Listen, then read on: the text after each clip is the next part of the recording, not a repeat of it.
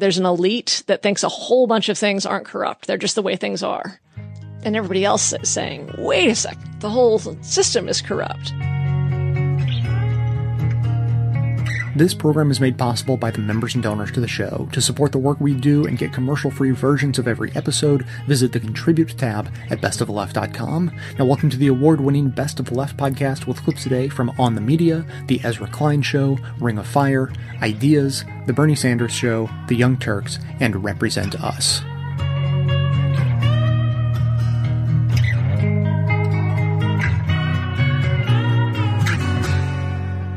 Before taking office, the president resigned from the Trump Organization and left his sons to run the company, but he still profits from his empire. The question of whether his vast business entanglements violate corruption rules clearly isn't settled. But it shows how far we've come from the original intent of the founders. Because for them, says Zephyr Teachout, author of Corruption in America, even a snuff box could be a source of suspicion. Zephyr, welcome to OTM. It's wonderful to be on. I think Ben Franklin got ensnared by a snuff box, didn't he? Yeah, Franklin had spent some time in France.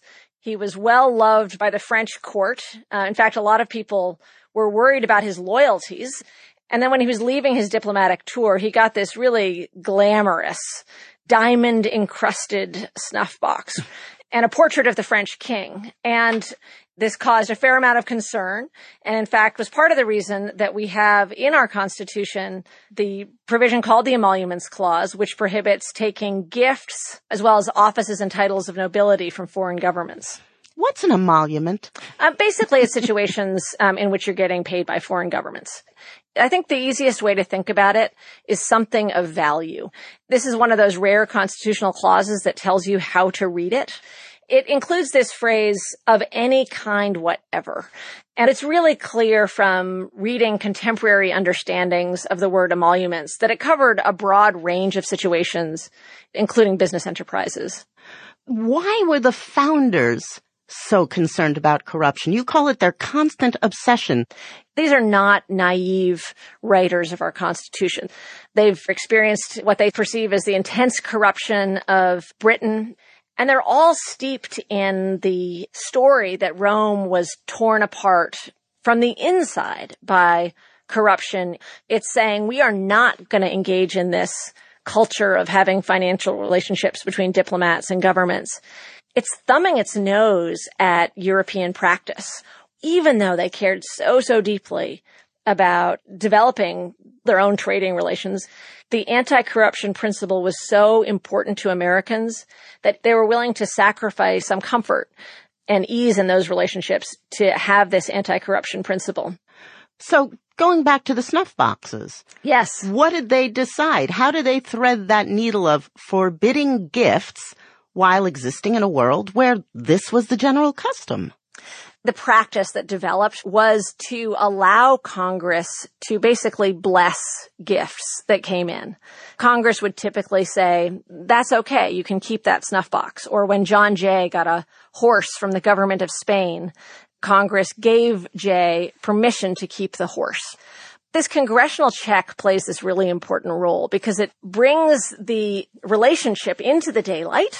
The American public, through Congress, gets to understand what was the nature of the gift. And also then Congress provides this important check if there's anything suspicious, if there's any sense that this might actually lead to either an explicit bribe or to influence that would really undermine the integrity of our decision-making. In your book, you emphasize, and this is really important, that the founders forbid presents, not bribes. No exchange or agreement is required to bring it within the ban. It's really clear that the framers did not think that corruption was just quid pro quo or explicit exchanges. They really understood how humans can be tempted to betray their loyalties without even really being aware of it. So you need rules that, in law we call these bright line rules or prophylactic rules. Rules that basically say you just can't do this category of behavior because there's a significant likelihood that if you're in this category of behavior, something wrong is going to happen. So the category is taking gifts or payments.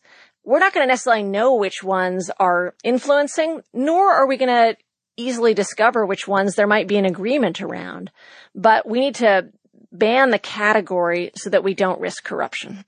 But the founders' anti-corruption vision quickly ran into problems not in Europe, but on our own shores. I'm thinking of a word that if we were alive 200 years ago, you say we would all have an opinion on. Yazoo. Yazoo, yes. The Yazoo scandal really occupied the press and the public. Everybody had a position on Yazoo. So Yazoo refers to the lands in western Georgia, and the Georgia legislature gives away millions of acres for pennies on an acre to land speculators. Mm-hmm. Turns out basically all of the lawmakers who'd voted for this land giveaway were getting paid by the land speculators.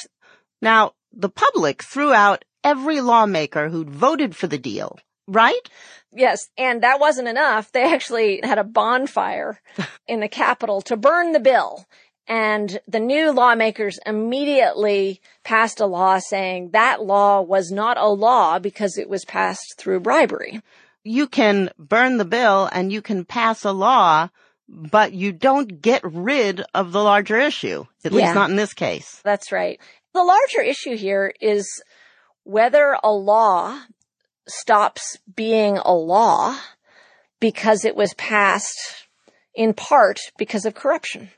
And this case goes on for years, finally makes it to the Supreme Court. One of my favorite facts about this case is it's the only case I know of where one of the litigators needed time to sober up halfway through oral argument. And basically, the question was, who really owned the land at this point? Was it still held by the people of Georgia? Or was it held by the people who had bought their land ownership from the speculators? So the speculators that had bribed the Georgian legislators sold the land to people who thought they had a legitimate contract. And basically the court said the contract superseded the anti-corruption concerns raised by Georgia. Yeah, that's right. Justice Marshall, who, by the way, had been a land speculator himself, said, it's so sad that corruption has crept into our young republic, but it's sort of beyond the scope of this court to pass judgment on what was a fundamentally corrupt contract and what was not. And the reason I find this episode really interesting is in part because it shows the awkward relationship between law and corruption. But really until the 1970s, court after court after court understood that protecting against corruption inside our country was one of the jobs of our country and was one of the greatest threats to our country. And then you see that kind of drop away really in the 1970s. So take us there. What happened? So in 1976, the Supreme Court decided a really important case, Buckley versus Valeo, and struck down some campaign finance laws and set up a two-step process that we've really been living inside ever since. The first step is to ask, when there is a campaign finance rule, does that campaign finance rule infringe on freedom of speech? And the second step is to say, if it does it, however, serve an anti-corruption interest? Suddenly, it really matters what corruption means. Because if corruption just means explicit quid pro quo, then a lot of what we think of as anti-corruption laws are going to get struck down. So back in the days of the founders, they recognized that something could be corrupt even if it wasn't illegal. Now you have to find an explicit exchange of something for something, a quid pro quo. And only a complete boob would get caught doing that. So much of this exchange is either behind closed doors or through intermediaries or is just assumed. So the kind of ambiguity in human nature, the indirect influence that the founders saw as corruption is now, strictly speaking, only if you have sold your office or your vote. No, that's right. And the loss is enormous. It's certainly a loss of a central part of our heritage as a country. We were founded on anti-corruption passion, but it was also incredible wisdom. It was an understanding that corruption is this very serious threat to self-government. And we've certainly felt the effects. We felt the effects in the super PACs that have arisen since Citizens United. And we as citizens are left with fewer and fewer tools to fight corruption. Corruption, corruption, corruption. Greatest enemy, greatest enemy, greatest enemy, greatest enemy, yeah. What is the emoluments clause? And how has Trump run afoul of it? So I'm one of the lawyers on a suit representing CREW, a watchdog group in Washington, Citizens for Responsibility and Ethics in Washington, and a few other plaintiffs suing Donald Trump for violating both the foreign emoluments clause and the domestic emoluments clause. These are two clauses in the Constitution that are anti-corruption clauses. The foreign emoluments clause prohibits federal officers from taking presents, emoluments, offices, or titles of nobility of any kind whatever from a foreign government without congressional consent. And this is, I got interested in this clause when I started writing about corruption because it was actually a very American clause. Like this clause saying that you couldn't take gifts and emoluments from foreign governments. Hold on. Before we go further, I'm going to need you to define the word emolument. Oh, yes. Okay, sure. We keep saying it. I keep falling down the hole. And you keep thinking, what kind of French moister is that? I am extremely good at nodding confidently while people say things I don't understand, but nobody can see me doing that here. Okay. So, an emolument is a benefit. It's a benefit. And if you look at the word at the time, I think we now have this sense like, this strange word. But it was used in all kinds of documents, at the time, and it covers all kinds of different benefits and profits and payments. It does include profits because it Yes. feels like there might be a difference between the King of Norway, hands you a bejeweled pencil and you have an international frozen food conglomerate and you make money from such and such. The one thing I want to establish as we go into this, because I think it's important for thinking about Trump, is that one way of thinking about this is that it's about gifts. It's about something that a foreign government just gives you to make you feel good. And another issue is Donald Trump has a hotel that has his name on it and his face on it and his name on it again in Scotland and he's in Istanbul and over and over and over again. But arguably, and that hotel can get money from the government. It can get tax breaks. All kinds of things can happen.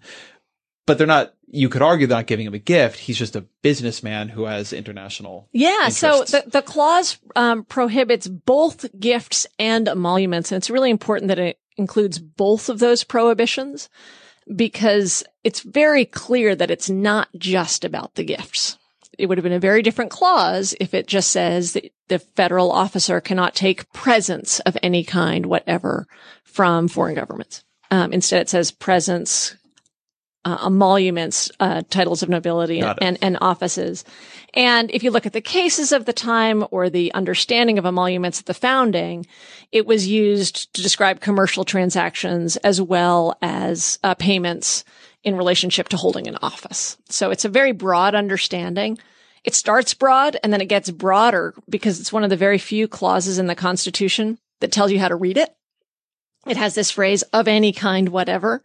So like if you had any doubt about the scope of this word, that's interesting. We're going to read the broadest possible understanding of the clause. Now you might say, oh dear, what are we going to do about the King of Norway giving individual pens? That'll sort of mess up foreign relations if the King of Norway isn't allowed to give a pen.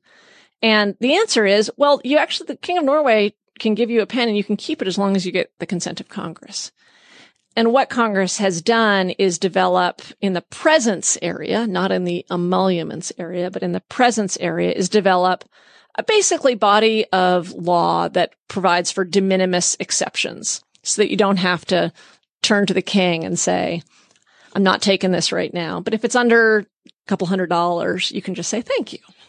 But once you rise to the level of over a couple $100s, you just have to go through a procedure in order to be able to take the present. But, and there's something interesting about this that you say in the book, which is that this was actually unusual. This is Americans did this and it caused a lot of diplomatic confusion and friction for all. You have, I think this was actually an op-ed you wrote, but you give this example of President Martin Van Buren having to write a letter to the Imam of Muscat, telling him he could not accept horses, pearls, a Persian rug, shawls, and a sword because it was against the law. And the Imam is offended because other countries do have much more of a gift culture. They do offer titles onto each other.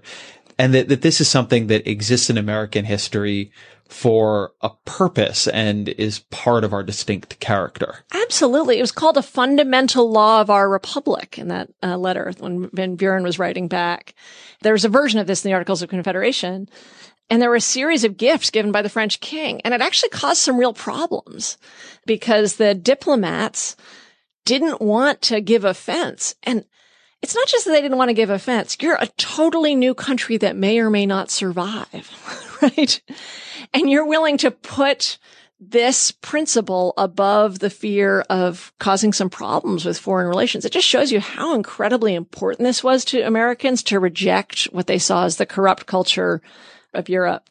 And so there's some pride in the early understanding that we're going to stand up against that corrupt culture. We're going to reject corruption and we're going to reject foreign influence. But also they're pretty smart. They get it that foreign countries are going to try to influence policy by giving gifts or by having financial relationships in the commercial sphere with the officers, and that can actually really have an influence. So what are the emoluments that Donald Trump is receiving? I'll just go through a few. One, you may be familiar with Trump Tower. It seems to be in the news fairly regularly. I've heard of it. So that there's two foreign governments who are tenants in Trump Tower. One is the commercial, one is basically the government of China. The Commercial and Industrial Bank of China is one of the largest tenants in Trump Tower. That lease is up for renegotiation in 2019. So we have money from the Chinese government going into Donald Trump's pocket every month, and the possibility of the Chinese government using their leverage with that negotiation to leverage foreign policy. That's one area. A second area is the Apprentice. The royalties for The Apprentice and the Celebrity Apprentice and the New Celebrity Apprentice flow from, in at least two cases, foreign governments because the royalties come from the governments itself. So the question is, if you look at foreign governments, it's not any foreign money. It's not private foreign money. What we're concerned about is foreign governmental money. Then there's the other example that you mentioned, which is the Trump Organization has developments and that there are financial benefits to those developments in Saudi Arabia and other countries that come from the government to the Trump Organization.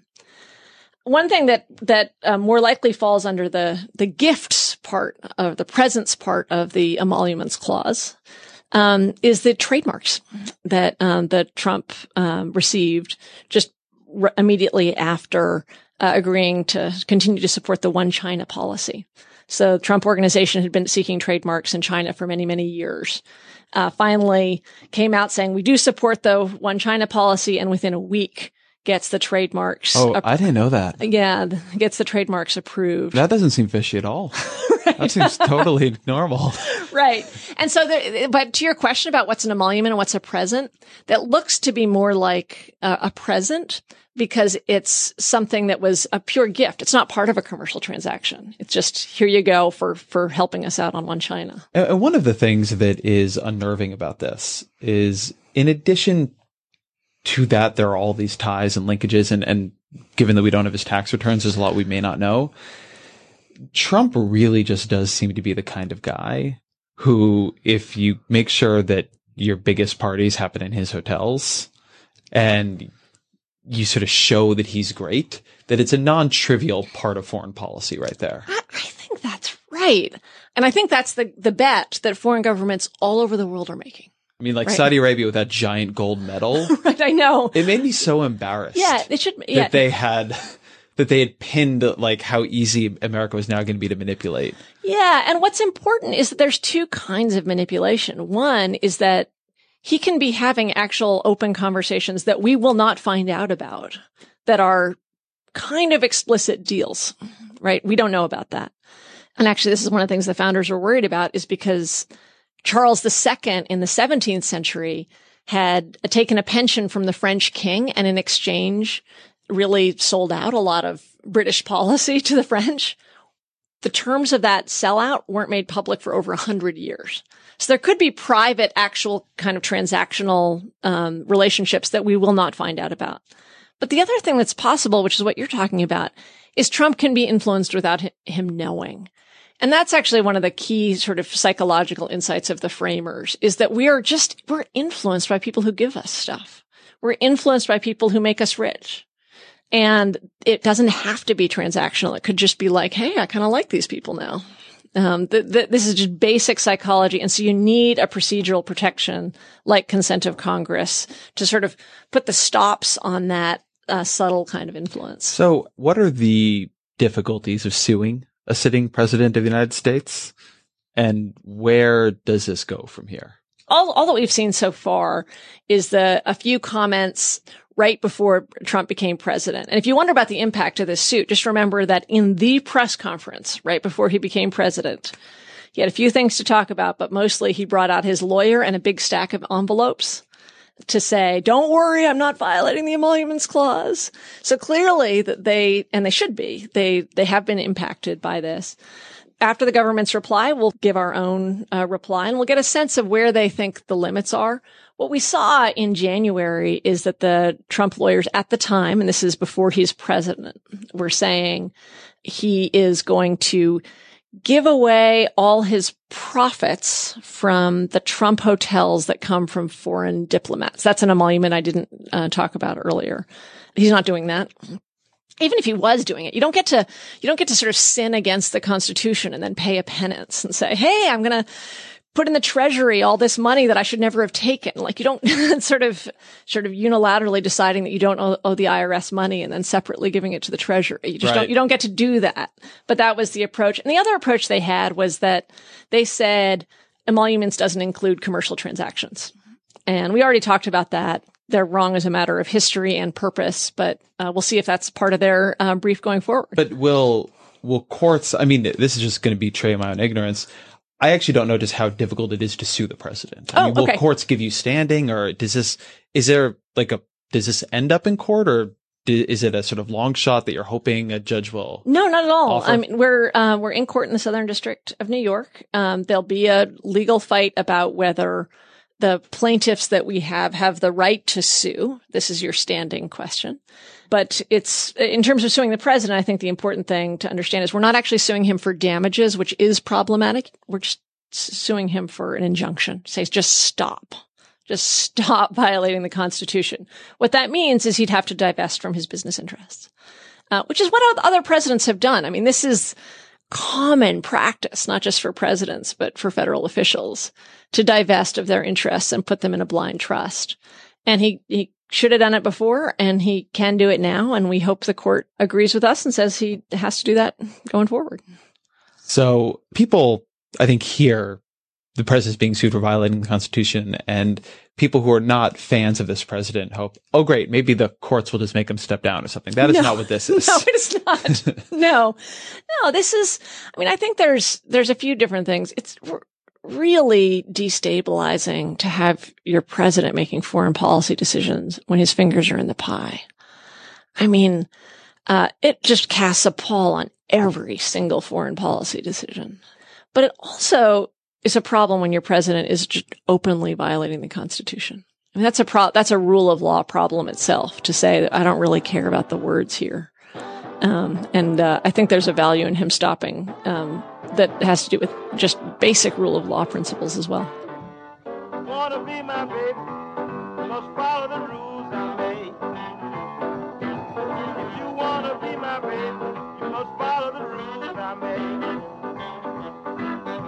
Cause the thing you're handing me, a thing that I can't take.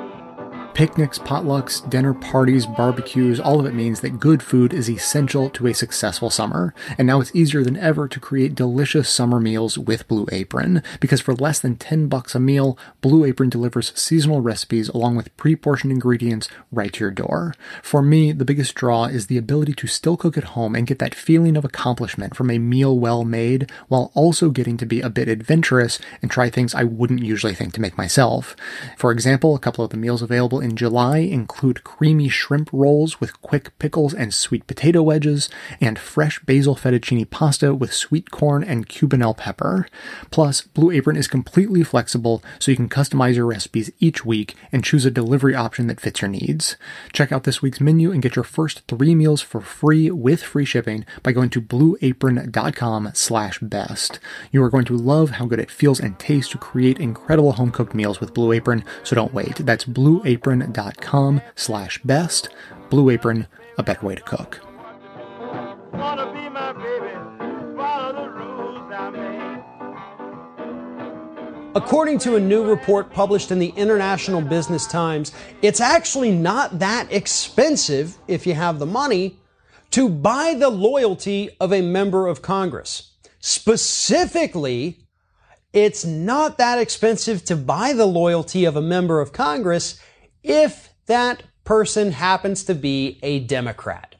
One of the case examples that they use in this report is the dismantling of Dodd-Frank legislation. And they found that for every $100,000 given to a Democrat, the chances that they would vote in favor of dismantling Dodd-Frank rose by 13.9%. $100,000, you're almost 14% more likely to kill this legislation. That's really not a lot of money when you're talking about corporations who benefit from this. Wells Fargo, Bank of America, UBS, who pull in tens of billions of dollars every single year. So maybe they have to spend $200,000-300,000 for a few different Congress people to get them to change their vote and gut a piece of regulation that prevents these big banks from committing crimes or makes the punishments a little bit harsher. But what this report really does is tells us exactly how corrupting money has become in our legislative process. $100,000 for a 14% increase in likelihood that you're going to vote in favor of the corporation rather than in favor of the people. There aren't a whole lot of citizens in the United States that can afford to give lots of members of Congress a couple $100,000 apiece. But there's plenty of corporations. And that's what's so scary about this. Yeah, there are liberal organizations that raise money and work on, campaign funding, lobbying and things of that nature. But that money will never be enough to compete with even one fossil fuel company or even one big bank. You could take all of the grassroots money in this country, combine it, and you'll never get as much money for lobbying or direct campaign donations as you would from a single pharmaceutical company or a single big bank or fossil fuel company. We are up against such tremendous odds in this country. And it's all because of the conservative Supreme Court. That Citizens United ruling, it did damage to democracy, but most importantly, it did damage to the Democratic Party. If you look back at the timeline of the top donors to the Democratic Party, before Citizens United, it was trial lawyers and unions. You know, groups that literally exist to protect American workers. As soon as that Citizens United ruling hit, guess who took over as the top donor? Securities firms and Wall Street banks. And how has their voting habits changed since then? Well, we've seen it. We've seen Dodd-Frank dismantled and watered down by Wall Street lobbyists who are walking the halls of Congress working on that. We have seen them protect the big banks. We've seen them bail out the big banks instead of American taxpayers. We've seen the Justice Department slap very small fines on these banks that engage in criminal behavior, and they don't put a single person behind bars. And the Democratic Party is to thank for that. Because the Republicans have always been corrupt. We've known that. But it wasn't until Citizens United came along that we really got to see the corruption within the Democratic Party. And this new report, published in International Business Times, really kind of nails it home for us. $100,000. And suddenly a Democrat is willing to vote in favor of a corporation instead of a regular human being.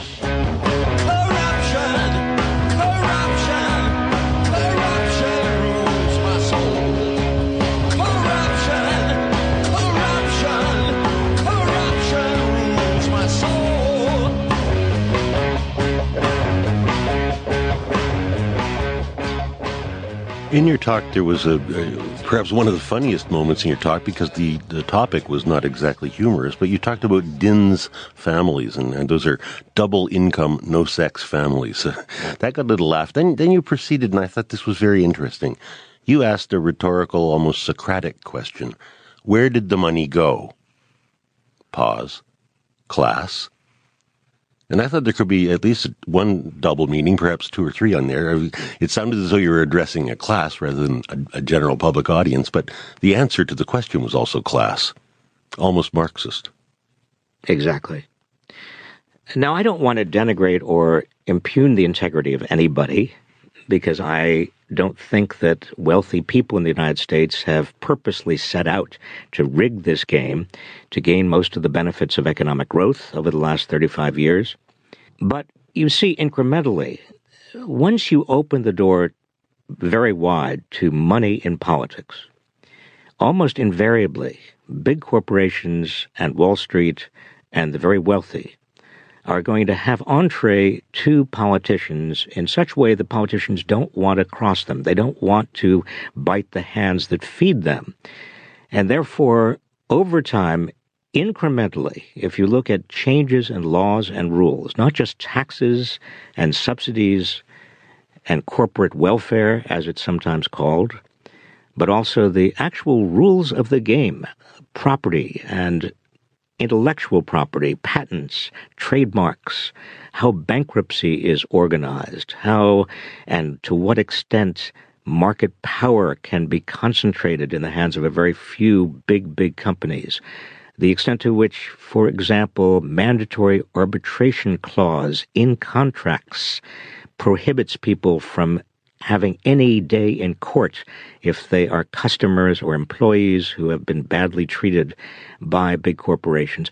When you look at the aggregate, all of this over time, the game is rigged. It is tipped in favor of the privileged and the powerful, even if no individual member of the privileged and powerful class set out necessarily to do it in such a large fashion.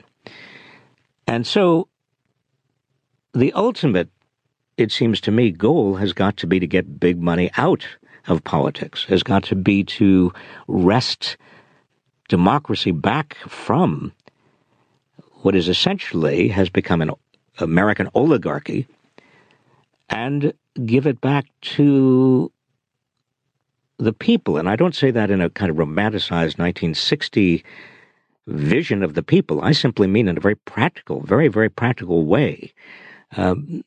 People have got to be re-empowered or empowered as citizens. Otherwise, the anger will continue to grow. If it isn't Donald Trump, there'll be another demagogue after Donald Trump and another demagogue after that. And the democratic institutions on which our society have been built, those institutions will themselves corrode.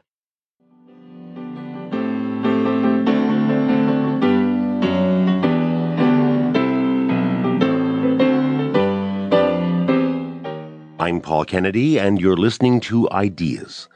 Robert Reich is an author and a professor of public policy at the University of California at Berkeley. He continues his lecture as part of the Lind Initiative in U.S. Studies at the University of British Columbia.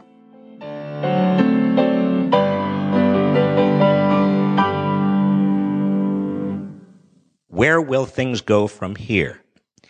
Well, if I knew that, I would invest or take money out of Wall Street, because a lot of this is tracking on Wall Street. That is, the reason you have a 13% increase in the Dow Jones Industrial Average since the election. Many people are surprised. Many people said, wait a minute, that doesn't make any sense, because Wall Street usually reacts negatively to uncertainty.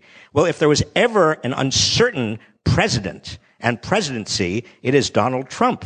Why is the stock market going up by 13%? The answer is that the business Republicans feel that they're going to get what they want. And what do they want? They want a big tax cut for individuals and also mainly for big corporations.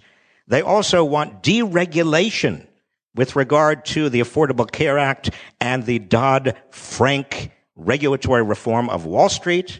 They also want deregulation in terms of the costs of environmental protection. In other words, all of these that I just mentioned will drive up corporate profits. And to the extent that these are driving up corporate profits, they already are, that means stock prices are going to go up.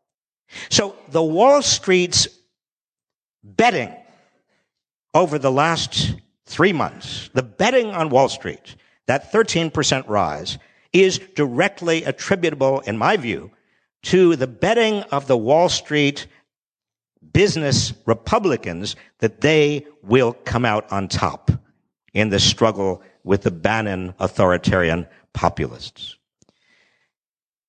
That doesn't solve anything fundamentally, and I don't want you to hear me in an upbeat way. Because the loss of environmental protections, the possibility that Wall Street could actually have another too big to fail crisis in coming years, the unwinding of a lot of protections, health, safety, and workplace protections is not something that anybody should want necessarily. But nevertheless, I would rather have all of this than a presidency that was not only unpredictable, but one that was built on xenophobia and racism and misogyny and hatefulness.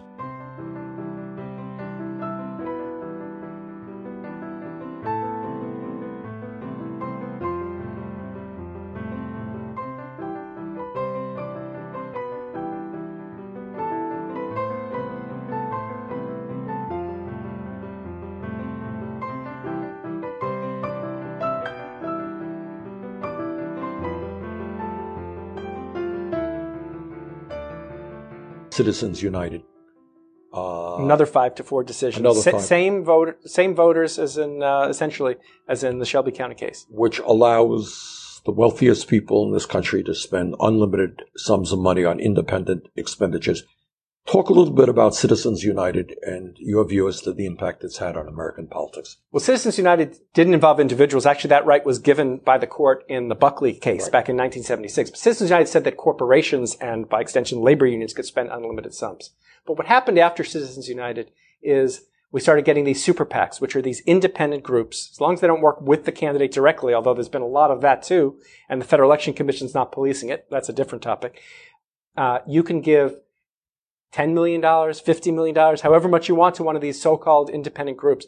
And it's gotten even worse since then, because now, rather than just super PACs, which at least have to disclose their donors, we now have groups that are social welfare groups, so-called 501c4 groups, that act like super PACs, so they're engaged in political activity, but they don't disclose their donors. So somebody can make a $100 million contribution into that super PAC without anyone knowing. That's right. And we know that corporations, for example, like to use this route. They'd rather give to a 501c4 or a C6, which is a trade association, like the Chamber of Commerce, because they don't want their name on what they're doing.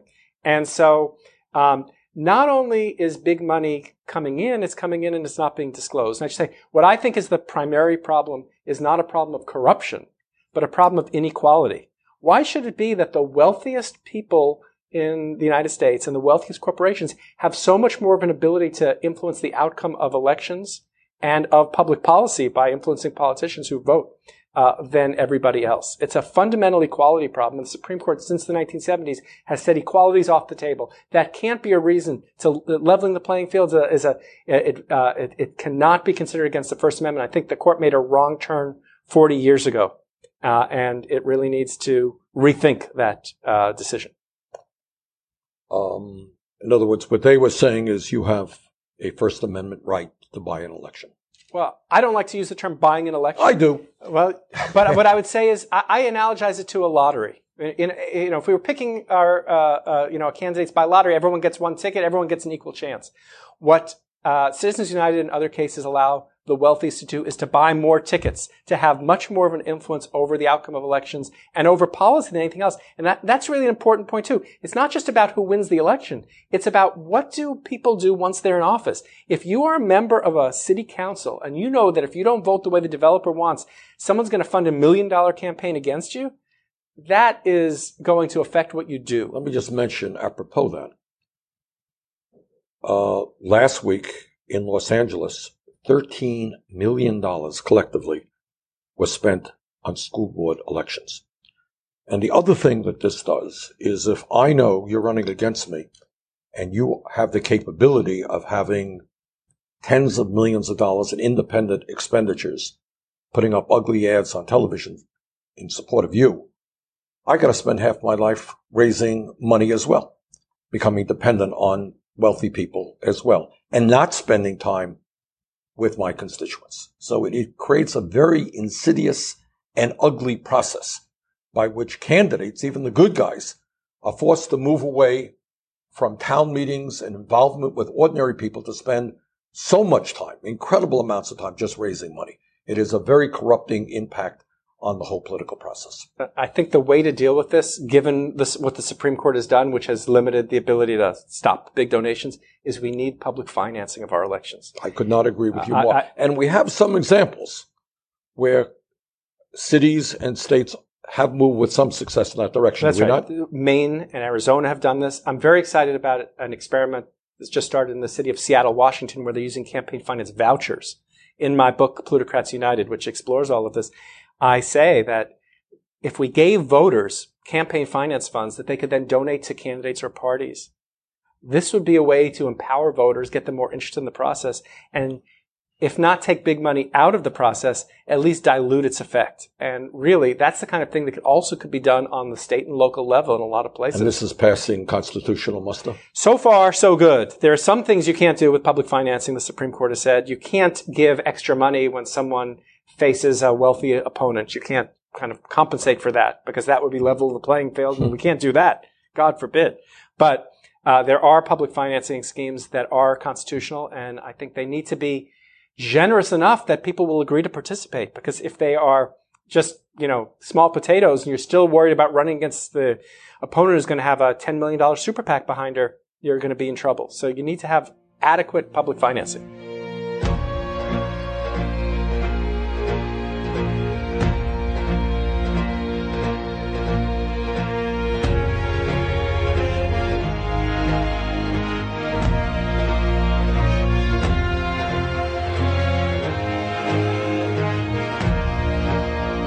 As an anti-consumerism advocate, I would like to encourage you to shop less, don't buy things you don't need, and get everything you can get used from a place like Craigslist. You will save yourself a boatload of money and reduce the endless flow of new stuff getting shipped across the world because that seems more convenient than meeting a neighbor.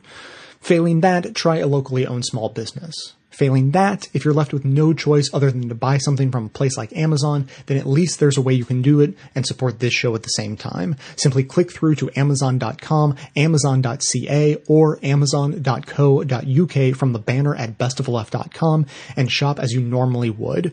Better yet, click through on the link to your country's Amazon store only once and then bookmark that link to use every time you shop.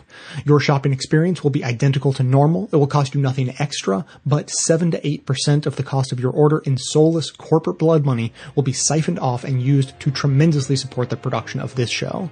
Thanks for doing the right thing, whether that be rejecting consumption altogether, consuming sustainably, or at least consuming in a subversive way.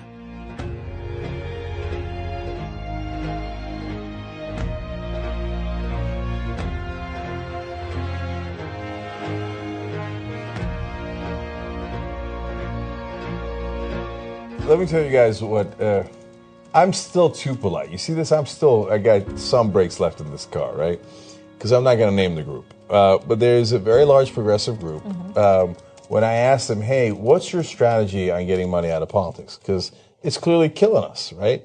So, and Barney Frank had this interview that is famous only in my mind, I think. It was with our reporter, Jordan Chariton. It was a great, great interview during the primaries.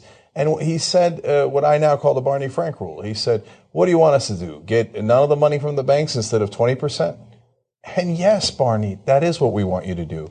Because if the Republicans get 80 and you get 20, that is a perpetual losing strategy.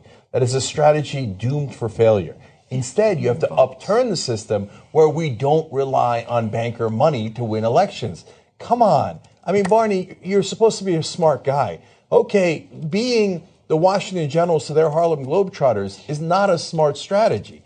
So, yeah, there is a different way to do this. The progressive group, then, like Barney Frank, says, no, just wait, right? And so it's what Martin Luther King called the tranquilizing drug of gradualism. So I said, what's your plan to get money out of politics? They said, Supreme Court justices. I said, wait a minute now, this was before Scalia passed away. I said, you're waiting on someone to die and then hope a Democrat is in office, which, by the way, happened, and then we still didn't get it, right? And then you're going to wait around for years and years until they get a case. And you hope that they maybe overturn Citizens United, but liberals don't like to overturn precedent. It's ironic, right? But you hope that they overturn, but they're not going to overturn Buckley v. Vallejo and Bellotti that actually made corporate giving legal in the first place. Those are the decisions back in 76 and 78 made bribery legal, right, in the form of campaign donations. So your strategy is to wait around for decades? Now that strategy has been pulverized because now Donald Trump is going to be president. You're going to get a conservative Supreme Court. You're going to have to wait a couple of more decades. No more waiting. No more waiting. Wolf-Pack.com. We go to get the money out now. Now, the good news is you don't need any of these guys. You don't need a so the Republicans are going to have the president, you're going to have the Senate, they're going to have the Congress, and they're going to have the Supreme Court. You don't need any of it. An amendment is above all of those things. You change the system. Wolf-Pack.com. So meanwhile, those progressive groups, who, by the way, sometimes get funded by the same millionaires and billionaires, that go, hey, tap the brakes, not too much change, not too much change. Just wait. Just wait.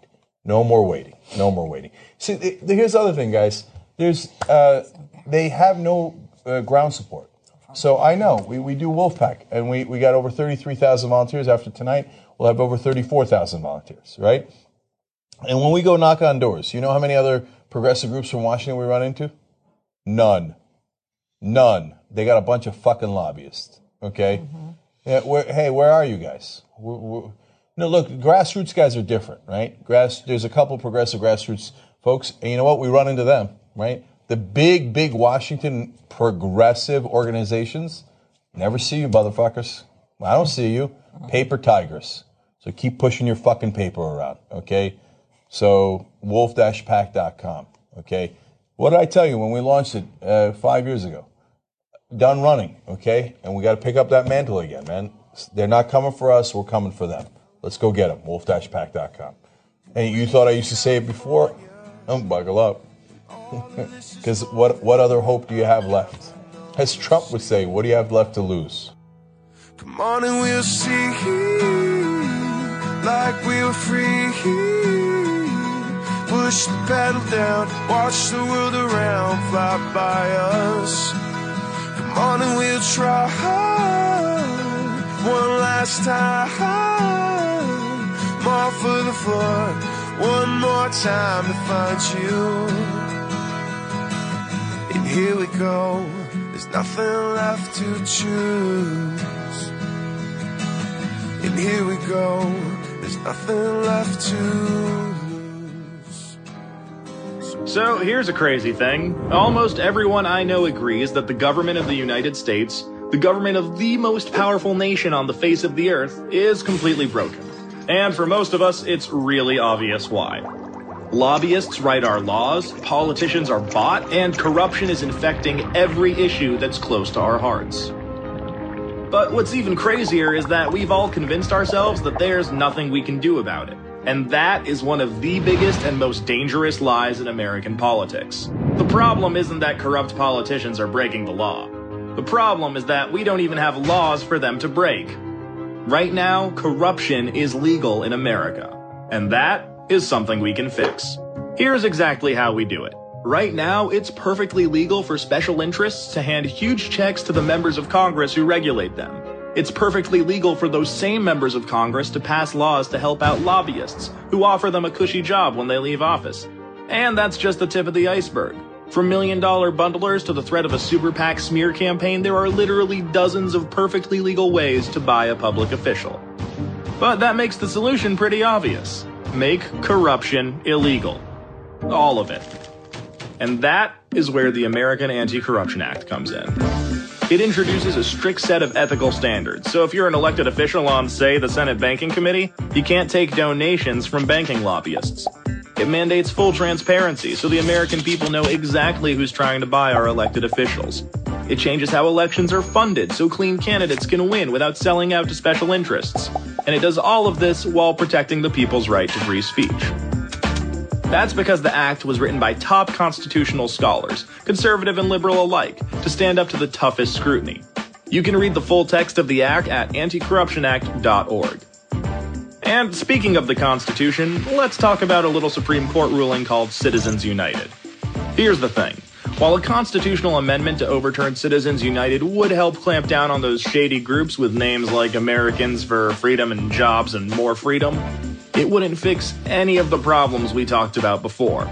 You could pass that amendment tomorrow and the bribery, the extortion, the conflicts of interest, all of it would still be legal. But in a weird way, that's actually good news because it means we can solve a huge part of this problem with a plain old law. The question is, how do we get it passed? I mean, asking Congress to do it is like asking a fox to put a lock on the hen house. The greasy, dirty, disgusting fox. And also, the fox is a congressman and not a fox at all. Look, my point is, we can go around Congress using a little something called the ballot initiative process.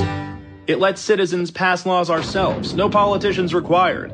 All we have to do is gather enough signatures, put anti-corruption acts up to a simple public vote, and we can start fixing the corrupt system right at home. Here's our plan, in 5 steps. First, we'll need a law to pass. One that, actually fixes things. Okay, Anti-Corruption Act. Check.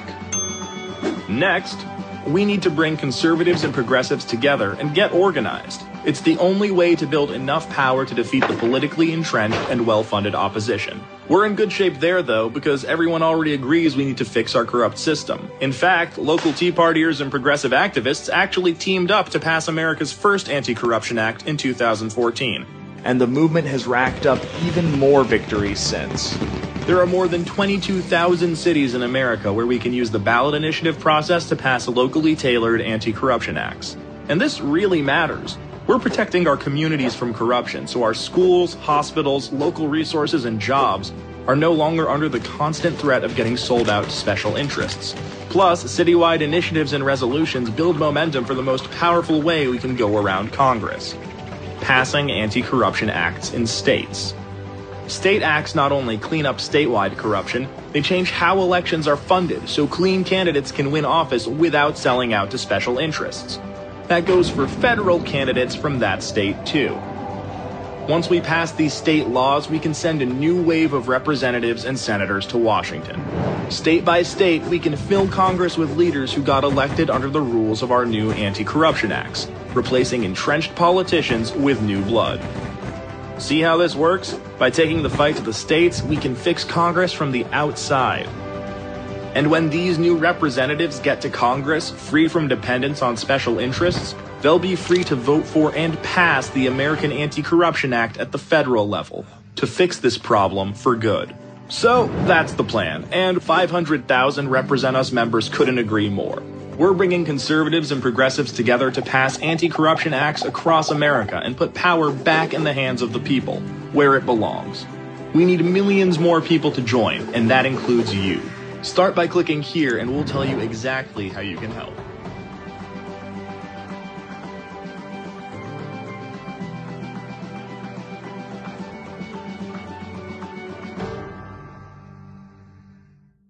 You've reached the activism portion of today's show. Now that you're informed and angry, here's what you can do about it. Today's activism: fight corruption to save America. As our country marks its 241st birthday, this year of all years is especially ripe for reflection. Where we've been heading and where we are right now, politically and socially, is disturbing to say the least, but we can still change course. If nothing else, as Americans, we can be proud of our track record of change and progress. It may be made with 2 steps forward and 1 step back, but it's progress nonetheless. But we don't get there because of famous politicians and speeches. We get there because people like you care enough to get involved and push us in the right direction. So today we're highlighting 3 effective ways you can roll up your sleeves and fight corruption and money in politics, the primary sources of our ills as a nation. If you're passionate about pushing for change from the inside, get involved with the Justice Democrats. Justice Democrats believe that the Democratic Party's alignment with Wall Street over working men and women has allowed Republicans to take over most state legislators, most governorships, Congress, and the presidency. Their plan is to promote quality progressive candidates to replace corporate-backed Democrats and in turn rebuild the Democratic Party from scratch to be a party that fights for a clear progressive vision. Visit justicedemocrats.com to read about the candidates and get involved. If you want to work locally on an issue campaign to fight corruption nationally, get involved with Represent.us, whose explainer video we just heard. In communities across America, Represent.us members, including conservatives, progressives, and everyone in between, are working together to pass local anti-corruption acts. In 2016, Represent Us members passed the first statewide anti-corruption act in South Dakota. But this isn't one size fits all. Every municipal and state anti-corruption act creates their own common sense ethics, conflict of interest, transparency, and campaign finance laws. State acts create the opportunity for federal candidates from the state to campaign on the anti-corruption platform, accountable to their constituents, not special interests. So head over to represent.us today to find your local chapter and get involved. And then finally, if you're passionate about bypassing Congress altogether and using the states to make change, get involved with the Young Turks organization Wolfpack, which you've been hearing about on this show for years. Their plan to save democracy in the U.S. is by getting a much-needed amendment to the Constitution that will establish elections which are free of the corrupting influence of money in our political system and fair enough that any citizen can run for office, not just millionaires and their allies. So go to wolf-pack.com to find out how you can get involved in your state and help bring us one step closer to passing the Free and Fair Elections Amendment. All 3 of these movements are worth your time and are working in concert with each other, not at odds with one another. So pick the one that fits your style and passion and get involved. The turn-of-the-century activist, social worker, and Nobel Prize recipient Jane Addams once said, quote, "Unless our conception of patriotism is progressive, it cannot hope to embody the real affection and the real interest of the nation," unquote. Now that is a brand of patriotism I can get down with. The segment notes include all of the links to this information as well as additional resources, and as always, this and every activism segment we produce is archived and organized under the Activism tab at bestoftheleft.com. So if fighting the forces that continue to steal power from the people is important to you, be sure to hit the share buttons to spread the word about fighting corruption to save America via social media so that others in your network can spread the word too. So what are we gonna do to stop all this talking and start to do some walking? We gotta practice what we preach and not just look from sidelines, letting more time just pass by. I wake up in the morning and what do I see? I see my reflection in the mirror.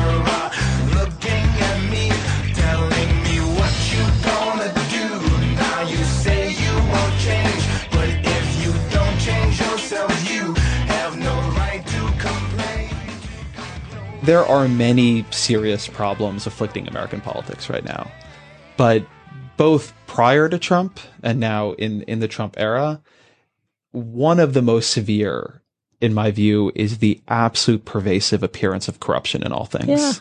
Yeah. Even among people who are just normal politicians, right? I mean, recently President Obama left the presidency and then gave a $400,000 speech to Cantor Fitzgerald. And Cantor Fitzgerald is not a toxic bond firm that I know of. I mean, they're not somebody who people hate in the way they've come to hate, a Goldman Sachs. But it's the kind of thing where, I think Obama presumably looked at that and said, yeah, these guys are not a big deal. You know, like, I'm going to go give them a speech. But it's kind of everywhere now, and it's corrosive, and it's upsetting to people. He shouldn't have done it, not because it's against the law. Right. And I don't need to spend a lot of time on the dangers of his particular action, but it does reflect, and it sort of taps into people's readiness for cynicism. Right. So it's saying, oh, everybody's, not that he's doing anything illegal, not that he is corrupt per se, but that one might hope that he would use the incredible public platform he has, and he makes enough money elsewhere. The thing it caused me to reflect on, because then shortly thereafter, Hillary Clinton was interviewed at Recode, and asked about the speeches she gave, particularly to Goldman Sachs, and she said, everybody gives these speeches, right? Like, all my predecessors got to do it. And I think that's a little bit where presumably Obama's come from too. A lot of people did it, and Cantor Fitzgerald wouldn't have looked necessarily toxic to him, though they are a bond firm. And this kind of everybody does it. Yeah. Trump begins moving the bar in very, very different ways. But I think people sort of step back from this, and the whole thing, the whole edifice seems rotten to them, even in places where it isn't, which I think is quite dangerous too. Because there's a lot of incredible public servants. Yeah. And one example of this, and I think it relates to your legalism point though, is Hillary Clinton's foundation. Yeah. That the defense of Hillary Clinton's foundation by the Clinton team and others was that it's not illegal, which is true. Not illegal. It raises shadows of the Emoluments Clause, but doesn't look like an Emoluments Clause violation. But once you get in a world where you're saying we can do anything that isn't illegal and it's okay, that's a very dangerous world. And it also suggests two different kinds of language. One of the things Mark Twain writes about as a novelist, not as an essayist, in his book, The Gilded Age, is that the language of corruption in that time really splits, where there's an elite that thinks a whole bunch of things aren't corrupt. They're just the way things are. And everybody else is saying, wait a second, the whole system is corrupt. And I think we have that kind of split of language where elites just get used to things and say, that's not corrupt. That's just the way we do things.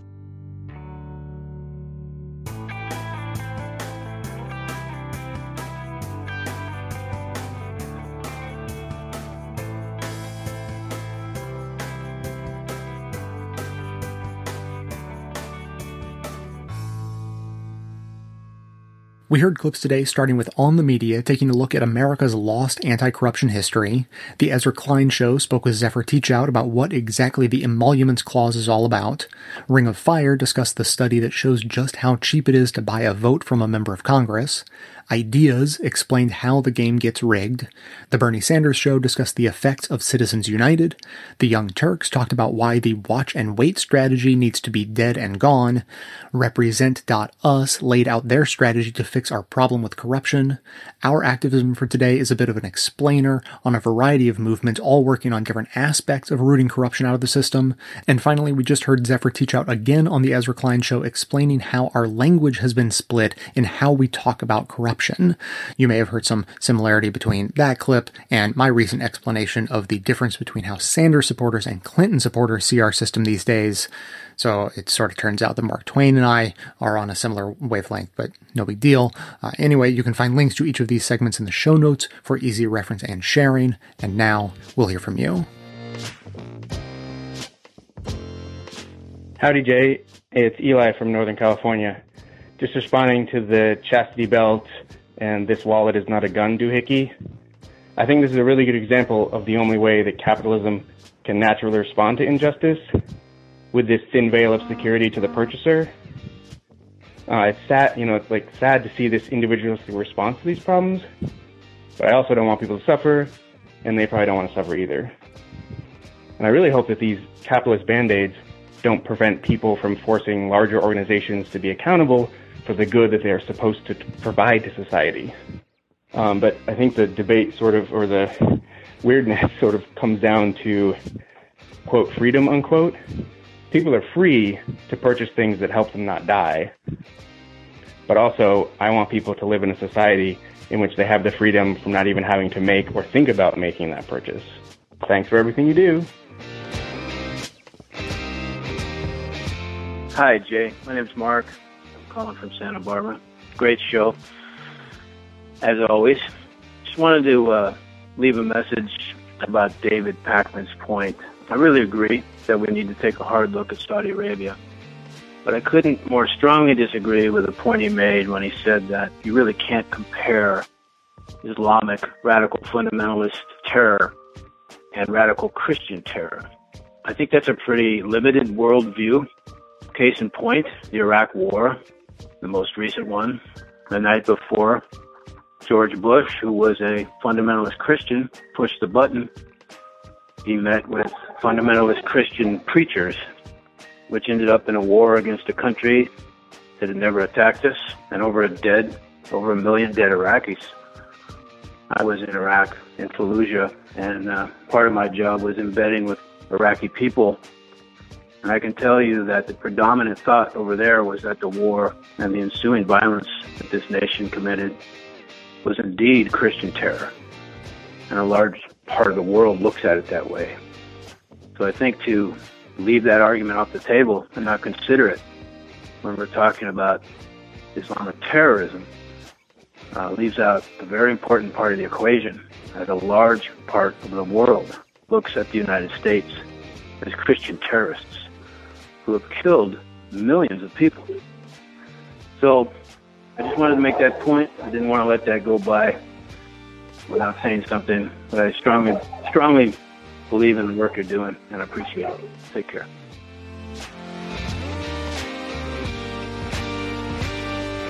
Thanks for listening, everyone. Thanks to the volunteers who helped gather clips to make this show possible. Thanks to Amanda Hoffman for all of her work on our social media outlets and activism segments. And thanks to all those who called into the voicemail line. If you'd like to leave a comment or question of your own to be played on the show, simply record a message at 202-999-3991.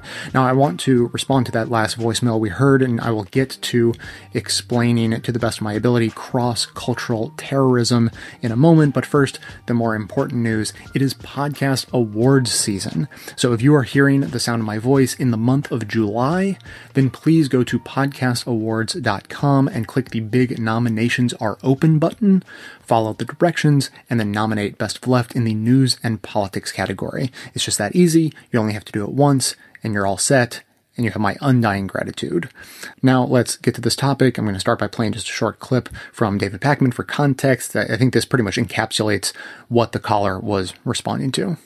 You start to see from some the memes about terror has no religion and we are all one people, and a hesitation to talk about Islam. Or if you talk about Islam, you have to talk about how all religions are equally to blame for terror, which just isn't true. Any sensible person realizes that. But there needs to be a serious conversation, and I am not talking about a serious conversation where we just criticize Muslims at large. I am talking specifically a conversation about Saudi Arabia and Wahhabism. Okay, so my interpretation of David's comments is that he was going just with the more simplified version of the definition of terrorism, focusing on individuals, at that individual level. The caller, the counterpoint is basically that you can compare the different religions' acts of terrorism. They just end up being in different forms, so they get defined a little bit differently. So we're not comparing apples to apples. This may be less of a disagreement on an issue and more of a reframing or redefining. But if we wanted to know what David thought about it, we'd just have to ask him. As for me, here are my thoughts about various forms of violence that are either called terrorism or military action, depending on who you ask. So first of all, there are cultural definitions. There's the classic one man's freedom fighter / patriot is another man's terrorist. That's, just old classic sort of understanding of different sides of an issue will see the exact same action completely differently. But to get deeper and a lot more complicated, I like to focus on the geopolitical reality. So Christian majority countries like ours have more weapons, bigger militaries, and have demonstrated their willingness to use them. So imagine for a moment that you are an American, Islamophobic, Christian, fundamentalist extremist who wants to wipe Islam off the map. You live in a country that has shown its willingness to elect people like George W. Bush, who literally called his anti-terrorism policy a crusade, a religious dog whistle word. And then he went on to invade multiple Muslim countries using the world's largest military. So if you're in that situation, the most effective thing you can do to reach your goal of Muslim obliteration is to just keep doing what you're doing. Just work to elect more people like that and push for more and more wars using the awesome power of that military. And if you have an outlet like that for your ideology, what motivation do you have to go blow yourself up or drive a truck through a crowded square? It doesn't make sense. And keep in mind that it doesn't matter if the president or the Congress or whoever is launching those wars agrees with that extremist Christian view in order for that Christian person to have their anti-Muslim bloodlust at least partially satisfied and to believe that politics is the way to accomplish their goals. Now, on the other side, imagine you are a Middle Eastern Muslim fundamentalist who wants to wipe Christianity off the map. Your government doesn't have the kind of military capabilities as the US, so no matter how much you would like to use the power of your government and its military to attack Christians, you just can't do it. That's not an option. So you have to come up with alternative tactics. One of those tactics is overt terrorism, with the goal of having your enemies destroy themselves, mostly from the inside out, causing internal strife or stripping away freedoms, spending trillions on wars in response, etc., etc. So down on that kind of an individual level on that side, you can see how it makes a degree of logical sense why one in that position would commit an act of terrorism in order to forward their ideological goals.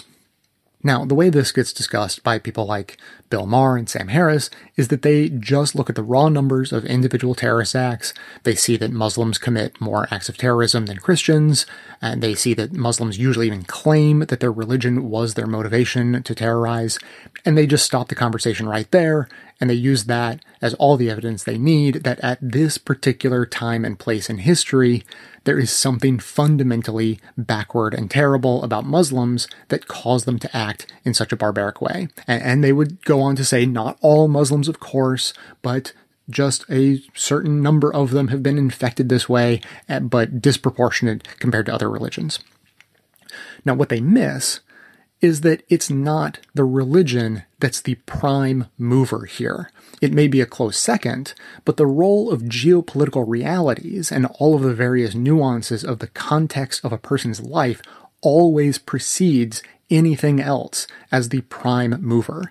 To demonstrate this, let's imagine for a moment if roles were reversed and one of the Muslim majority countries controlled the most powerful military on the planet and showed a willingness to use it, while Americans were relatively worse off without the power to respond in kind.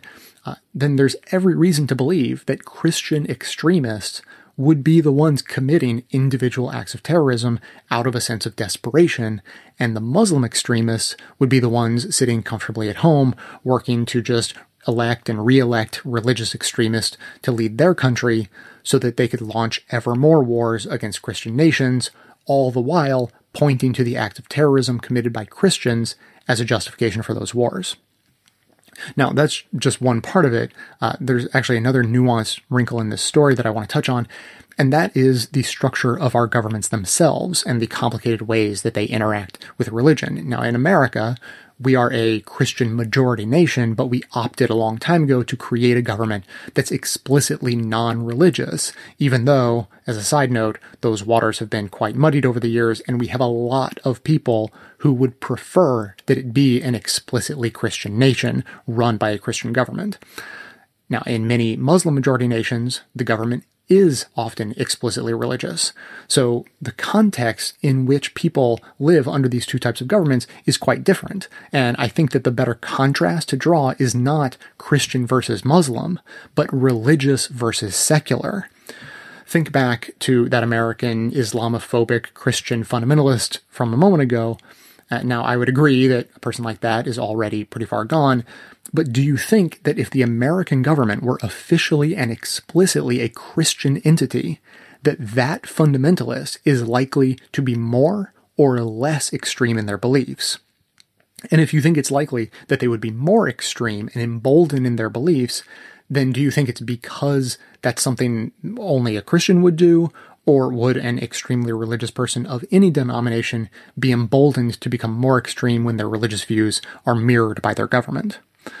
And again, if the roles were reversed, if majority Muslim countries all had secular governments, would that likely have the opposite effect, subduing, at least to some degree, the Muslim extremists in those countries? Personally, I think that it's a universal reaction. I think that secular people feel emboldened by a secular government, religious people feel emboldened by a religious government, white supremacists feel emboldened by a white supremacist government, as we're witnessing firsthand right now, etc. So again, religion is involved, intricately involved, but it's not necessarily the prime mover here.